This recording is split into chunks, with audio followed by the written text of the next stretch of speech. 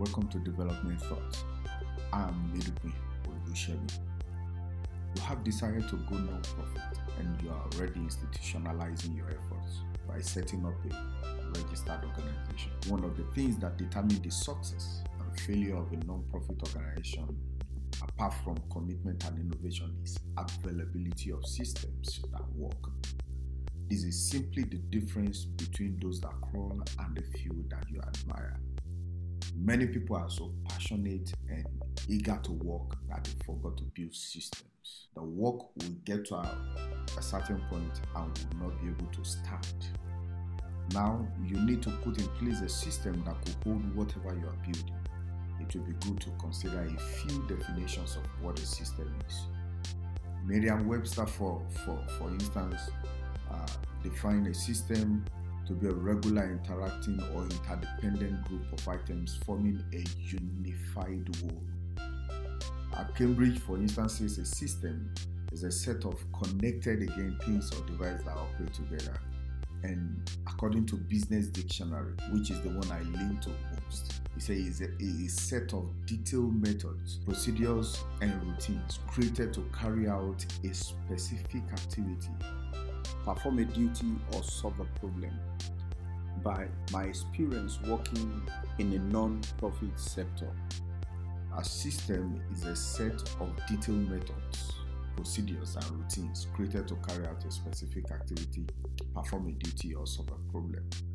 This also includes the people who run the system and manage and activate them, or even sustain the system. It is therefore those lines, fabric, or strings that holds the whole organization together, from finance to human resources to administrative and even to the legal. All these keep the organization running and running fine. Potential allies will have to be very sure that you have a system in place before they could trust you with partnerships or funding. There is a level of commitment that is only possible when you have the right systems in place. This simply means that you might not be able to grow beyond the strength of whatever kind of system you have in place. Pay attention to that.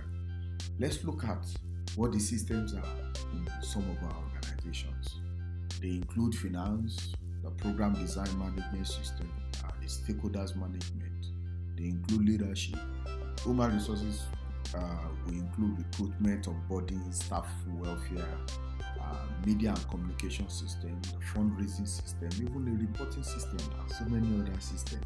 All these must be represented by policies and policy documents. So donor agencies and organizations will be asking you for some of all these policies. It's not enough for them to exist on your mind or in your heart. Let's look at some of these systems one after the other.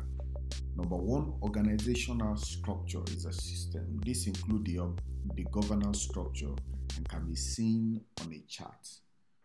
Number two is governing documents. This might be board manual, constitutions, and bylaws. What these do is guide how the board runs, the meetings, the frequency of your meetings, how new members will join or how members are removed. Another one is human resource policy. This guides how you manage the people in the organization, recruitment or laying off procedure and processes. Sometimes this can also be the staff handbook. Then there is the safeguarding policy. Some call it safeguarding gender and power policy. This can actually be separated, and I encourage you to separate yours. You can have a safeguarding, you can have a gender, and you can have a power policy. Safeguarding includes child protection policy. It includes inclusion and other policies that seek to protect either minors or people with disabilities. The gender policy could include anti-sexual harassment policy. Anti-sexual harassment policy again can also stand on its own, preferably. All these that I mentioned contain the organization stands on things like rape, molestation, sexual harassment, etc. And what should be done in case this happens. Who to call, where to report to, or the reporting pathway as we call it. It will also include the punishment for any offender and how victims can be protected. All this will be clearly spread out. Then, of course, I think I mentioned the staff handbook, which should be the Bible of the staff.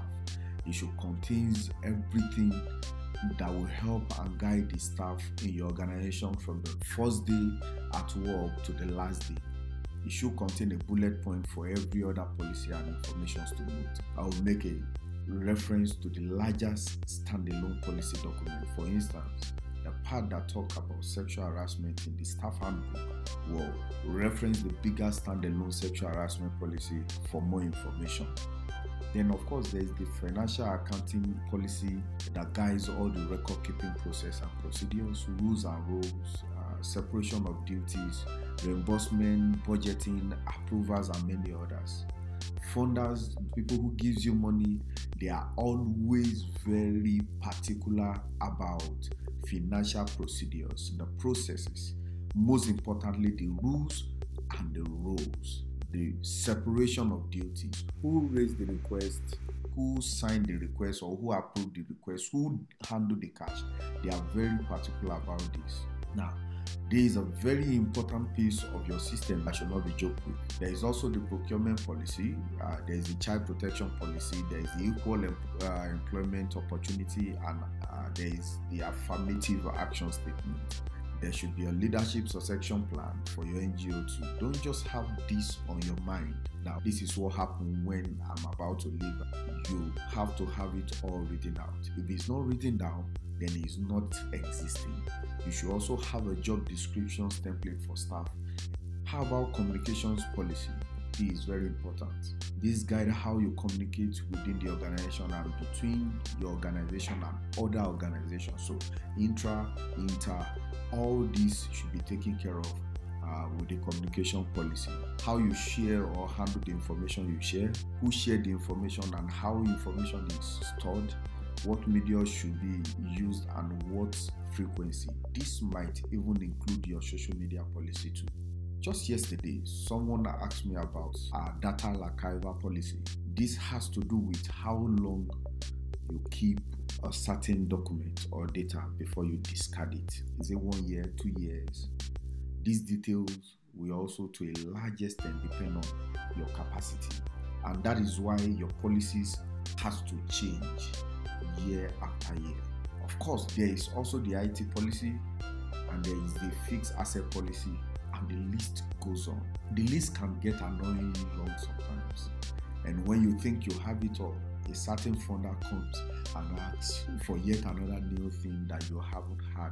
All the statutory policies should be reviewed constantly. I suggest annually to reflect whatever changes happening in the organization, internal and external environment all through the year, and your board should approve and sign off on it. I repeat, your board should approve every of this policy and sign it, physical signing of all these policy documents. Policies should not just be kept, but should always be consulted. This is very important. Also, all concerned personnel should be very familiar with them and allow the tenets and the lines in those documents to guide the organization process and flow. All this will show that you have laid down guidelines to doing whatever you are doing. It therefore means that if staff leave and new ones comes, the new hands could easily take things from where the old hands stopped, because there is a natural laid down order and culture of doing things which everyone can see and understand. It therefore means you didn't just wake up from a very nice side of the bed and decide things should be done this way today. At the point, the organization will be running fine when you have all these things in place and without hindrances, as long as those systems are in place and animated. Truth is, people create systems, but systems also guide people and ensure people succeed. In other words, we can say systems makes people and organizations. I'm not saying you must have all this before doing good work, but as long as you are interested in seeing growth and development, and most especially achieving scale, you must have systems and policies in place. We'll round it up here and we'll see you next time. See you in the next episode, and keep building your community one solution at a time. Thank you.